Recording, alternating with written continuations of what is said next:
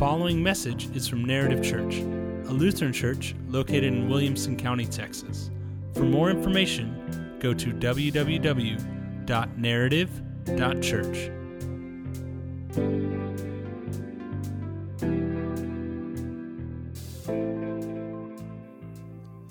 All right, as we dive in today to the Word, let's go into prayer. Heavenly Father, we give you praise for everything that you've done for us. Lord, we ask that you would open our hearts to hear your word once again. Lord, may this story of what happened at Pentecost be a gift to us as we move forward in our lives. In your Son, Jesus' name, amen. So this weekend in Georgetown, something happened that hasn't happened for quite a while, and that's the Poppy Fest. So as COVID rolled in, the Poppy Fest kept getting pushed back. If you don't know what the Poppy Festival is, every spring there's this history of poppies since the First World War that have grown in Old Town, Georgetown, and so they started a festival around it, kind of that spring festival. They close off the square, they set up a big stage, there are bands, there are vendors, there's all kinds of stuff, and so for Chelsea, who works on the square at one of those stores, it was a busy weekend. Real slow, no one around, right, Chelsea? Yeah. So non-stop, in and out. And, so I didn't see much of Chelsea this weekend as she was working. And I drove a little bit. We had some friends in town on Friday. And we said, you want to go see where Chelsea works? She was at work. We had lunch. So we're going over there. And it was 12:30. Festival didn't start until 4, and the traffic was already bad. I called Chelsea when we were on our way. I said, we could be there in 5 minutes, we could be there in half an hour. I have no idea. And I think it was 10 minutes from Hat Creek Burger to the square just because of all the little ways we had to take around the back. But festivals are a big thing for humanity. We like festivals. I don't get it. I'm not a big festival fan. I'm a very extroverted person. I like being around people. I hate crowds. Like, some people I know love, let's go to Disney World every year. And I'm like, no thank you. Like, even national parks are starting to get to a point where they're getting overcrowded. And I'm like, well, but why? It's not that it's, horribly the worst. It's just not my idea of fun. I'm already prepping my brain for National Youth Gathering. I'm pumped for the youth gathering. I'm so excited that our kids get to go. And also, I'm like, there are going to be so many people there. It's just not my idea of fun.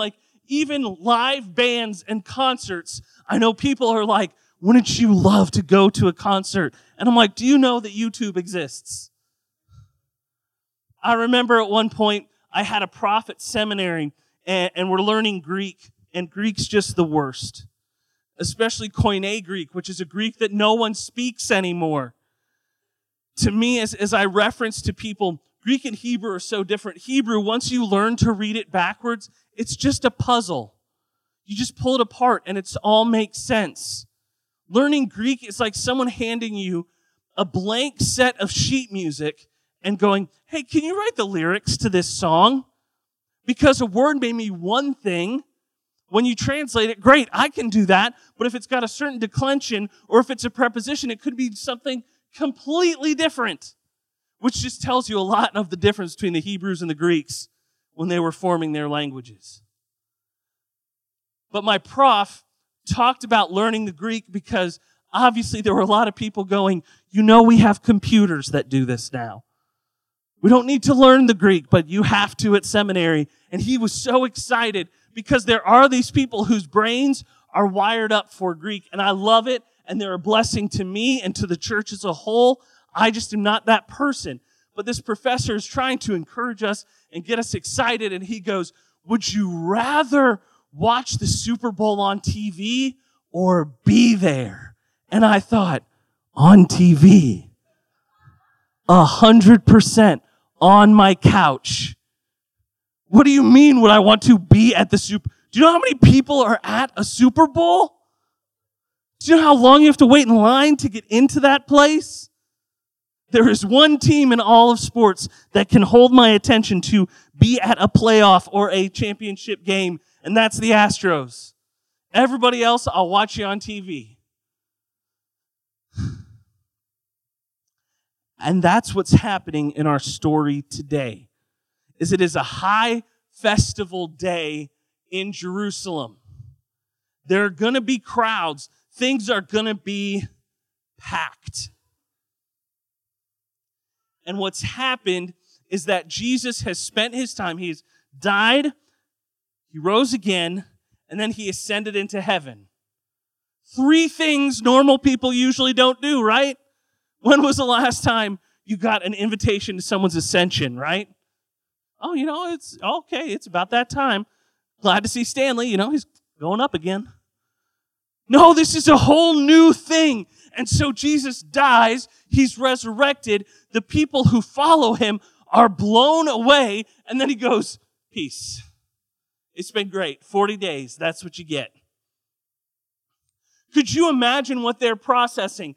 They have watched the one they followed for so long. He died, right? Like, you're feeling that. He rises again, and not only is it like excitement, but what is the phrase used over and over again when Jesus has risen? Do not be afraid. Right? So not only are you as a human being processing the death of your friend, then the resurrection, but before you get to the joy of he's alive, you're going through this fear phase. And so you're processing all these emotions, and probably about day 40, you've locked into okay, this is what it's like. This feels great. And Jesus then goes, hey, come up to this mountain with me. Sure. And then he's just like, see ya. Right, and now you're processing something new. Because I don't know about you, but the last time someone just floated off the earth, goodbye, how long do you watch? Jesus is ascending. Okay, do you just... that awkward someone's leaving wave and you don't know how long to stand and wave back? I know you can't see me, but society dictates, I keep waving at you. How long is Jesus ascending? Peter's leaning over to the other disciples going, is this the appropriate amount of time? Right? Because they're bye, right? And Jesus ascends and is gone. So now you have processed his death, his resurrection, his ascension, and you're going, okay, the ascension's good, obviously, but what do we do now? Because you know what would have been nice, Jesus? If you had taken us with you. But instead, the disciples are still here.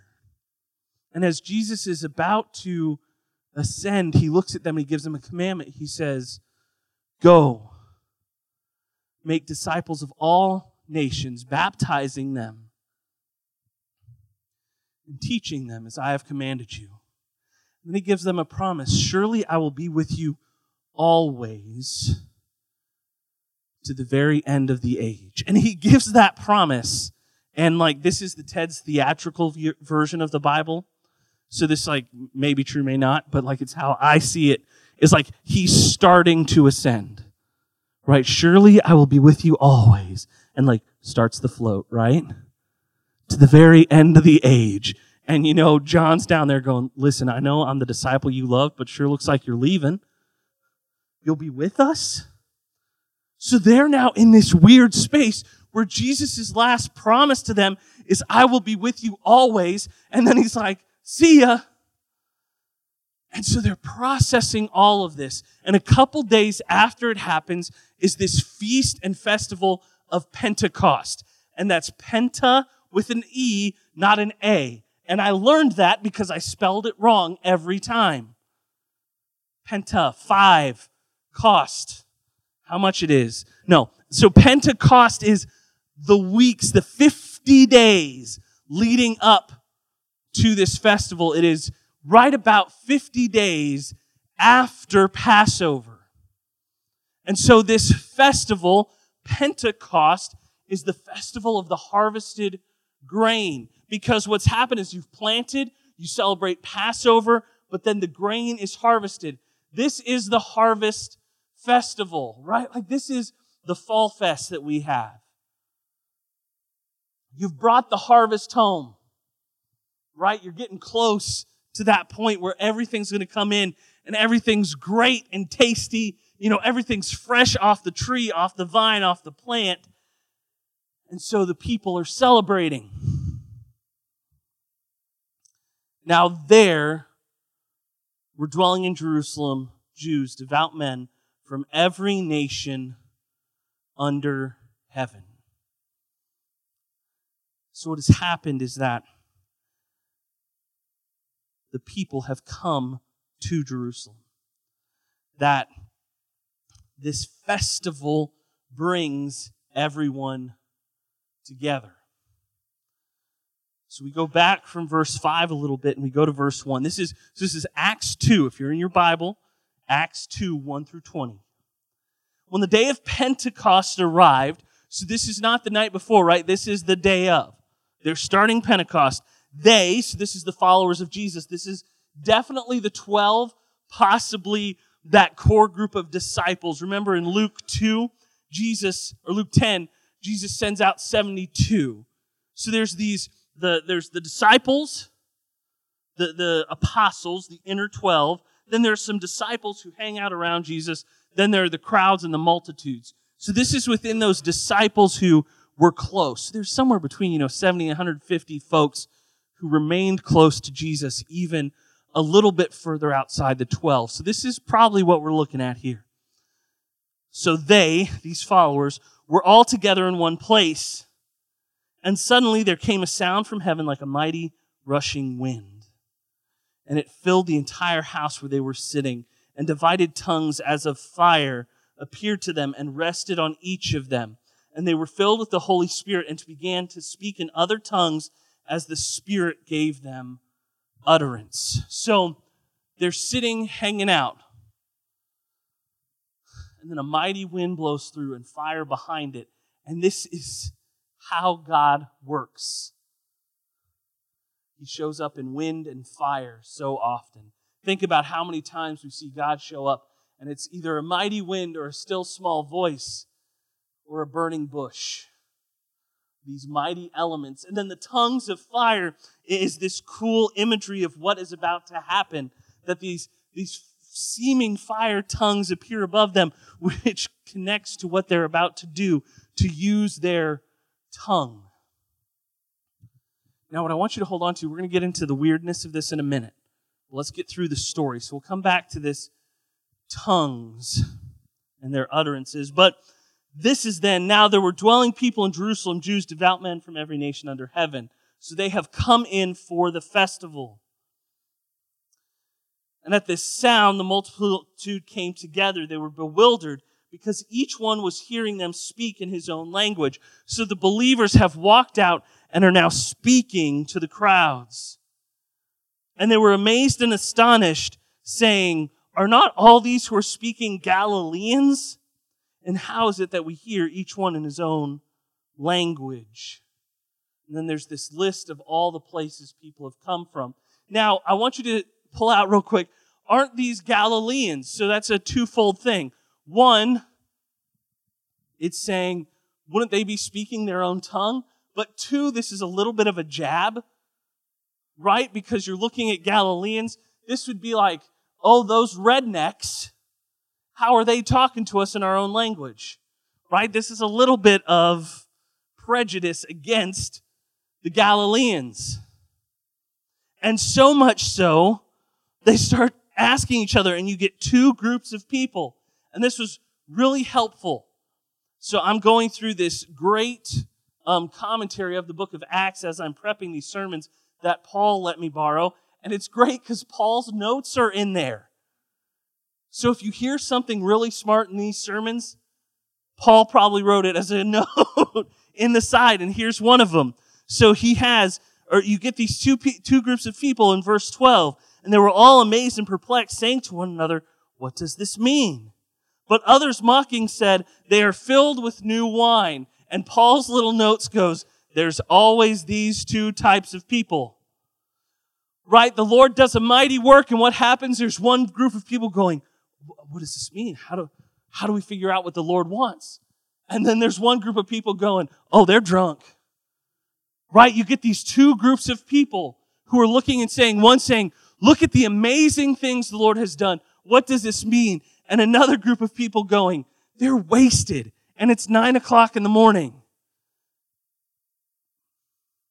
That's what this crack about new wine is about. Because not only are they saying they're drunk, they're going, you're drunk on $2 Chuck. Right? You're drunk on the new wine, not even the good stuff. So Peter stands up. He says this, men of Judea and all who dwell in Jerusalem, let this be known to you and give ear to my words, for these people are not drunk as you suppose, since it is only the 3rd hour of the day. But this is what was uttered through the prophet Joel. In the last days it shall be, God declares, that I will pour out my Spirit on all flesh, and your sons and your daughters shall prophesy, and your young men shall see visions, and your old men shall dream dreams. Even on my male servants and female servants in those days, I will pour out my Spirit, and they shall prophesy. And I will show wonders in the heavens above, and signs on the earth below, blood and fire and vapor of smoke. And the sun shall be turned to darkness, and the moon to blood, before the day of the Lord comes, and the great and magnificent day. And it shall come to pass, and everyone who calls upon the name of the Lord shall be saved. So this is all happening, and Peter comes to them and quotes the prophet Joel. So this is Joel 2, verses 28 through 32. He tells them, listen, you've been waiting for the Messiah. You think all of this is so strange, but it's been told to you. If you know your scriptures, you should have been expecting this. You should have known that this was coming.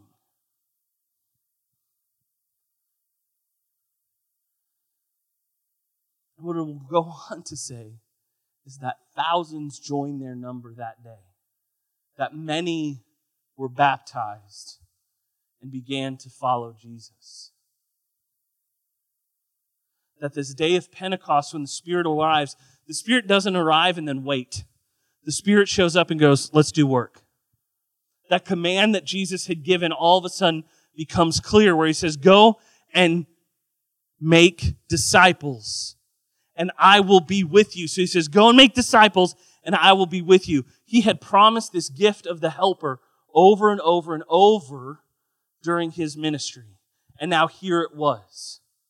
The Holy Spirit shows up, that even as Jesus has ascended, the people of God now realize what has happened. And this even goes back to the crucifixion. You see, in the old temple, there were different layers to the temple as far as you could go. And the furthest back was the Holy of Holies, which is said where God dwelt. So why did the people come from all over to Jerusalem? Because to find God, you came to Mount Zion, because that is where God dwelt. But when he dies, it says the curtain is torn in two. This isn't some bed sheet. This is like the curtains you have here, probably even heavier. That curtain is torn, and the significance is that the Spirit has left, that the Spirit of God now dwells in his people. That in the sacrifice of Jesus, he has come, he has renewed his people to the point where now God can dwell in and amongst them. And so he does that. And when the Spirit comes, it makes this huge difference. This is the beginning of the early church. Jesus had commissioned it, and this is where it began. Because from here, they would start to experience persecution, so they would spread out. So when Jesus said, you will be my witnesses from Jerusalem to Judea to Samaria to the ends of the earth, what he's talking about is saying, you're going to go from here and you're going to spread. That the church begins here and then begins to spread out. So what does Pentecost then mean for us? Well, the first thing is that God is still the giver of every good and perfect gift. I love that it happens at Pentecost, the festival of the harvest. How often has God referred to the growing of the kingdom as the harvest that is to come? And he shows up at the holiday of the harvest and begins the harvest fields. This is the good God who gave his Son and now continues to give his Spirit.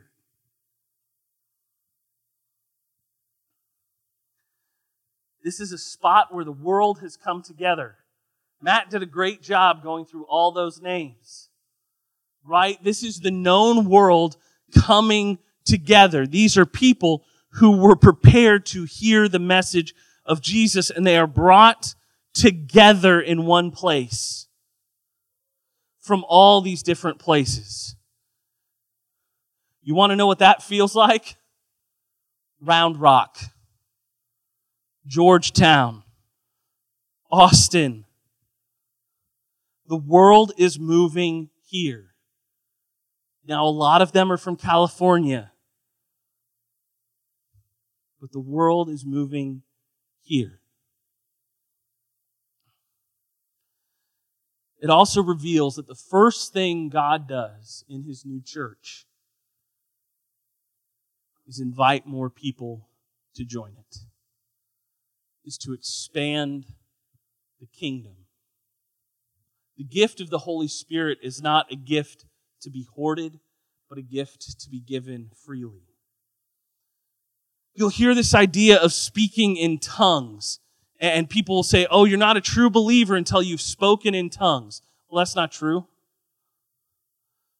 But notice what happens in these tongues. This is not some random tongues, something that is just something you know. This is people who have never spoken Phoenician declaring the word of the Lord in Phoenician and Egyptian and Greek. You see, these tongues are not the charismatic tongues that we think of when we think of televangelists. These are tongues of people, of Galileans, declaring the word of the Lord in the languages of the people present.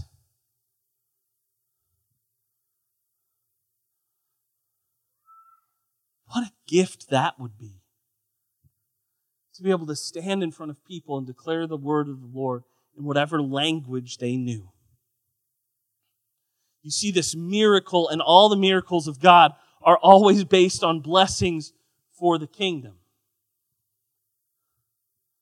The Holy Spirit is given as a gift for the people of God to be used for the kingdom of God. And that same Spirit that shows up on Pentecost is the same Spirit that now dwells in you.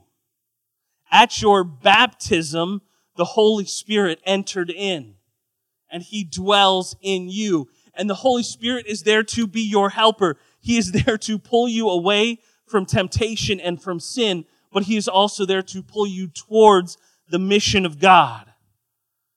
Too often the Holy Spirit is made out to be this judge who sits and says, oh, you're a terrible person, obey God better. But instead, the Holy Spirit is the helper who says, you want to follow Jesus better? Learn to listen to me. You want to take the kingdom of God where it needs to go? Good, I am with you always. Let's go. And notice what happens here. There will be a time in the church where missionaries are sent out, where the journeys begin, where they spread the news. But you know what they did on this day? They walked out their front door. The Holy Spirit has you where He needs you. It's about walking out your front door and saying, Lord, use me today. That the good news of Jesus, of what He's done, that redemption and salvation, that death and resurrection lives every day in us. Like the song we sang as we opened today, the resurrected King is resurrecting me. He is making me new over and over and over again. And the good news is that the Spirit is there saying, and that is not just something for you to hoard. Because you know what? Your brothers and sisters in Christ, They need the encouragement of your life lived following Jesus. Your neighbors need the love of God, which is found in a life following Jesus. People who are far from the Lord need the love found in you in a life following Jesus. Sometimes we make our mission zeal so focused on saying, have you gone out and told someone who doesn't know Jesus about Jesus? Well, here's what I want to do. I want you to take that narrow and open it up.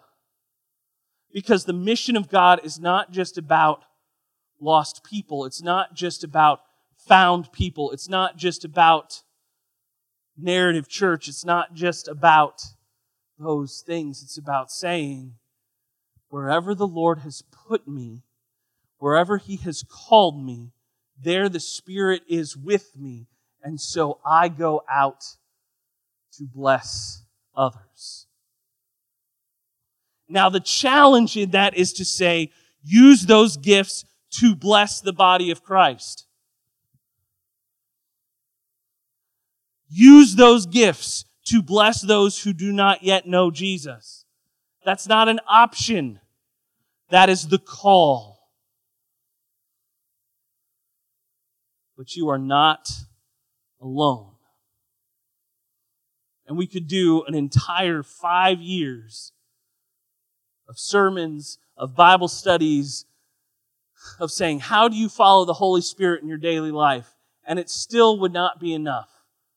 But instead, if you look and say, in the 80 to 100 years I have on this earth, each day I want to learn more what it means to follow the Spirit, that's a good place to start. And you know what? I hope at some point one of you runs up to me and goes, listen, there was this guy and he was speaking Russian, and all of a sudden I was speaking to him. I had no idea how. Let's do it. But you know what it might be? My neighbor at the cubicle over lost their mom. And I didn't know what to say. But all of a sudden, they were crying in my arms because apparently I had said the right thing. Because the Spirit will guide you and He will lead you. Let's pray. Lord, open our hearts to hear your Spirit. Let us slow down and rejoice in the good news that you dwell in us, and that changes who we are. We rejoice in Pentecost, the day where you sent your Spirit to indwell with your people. Lord, may that Spirit continue to change us, to help us grow, to let us give away the blessings of the King. In your Son, Jesus' name. Amen.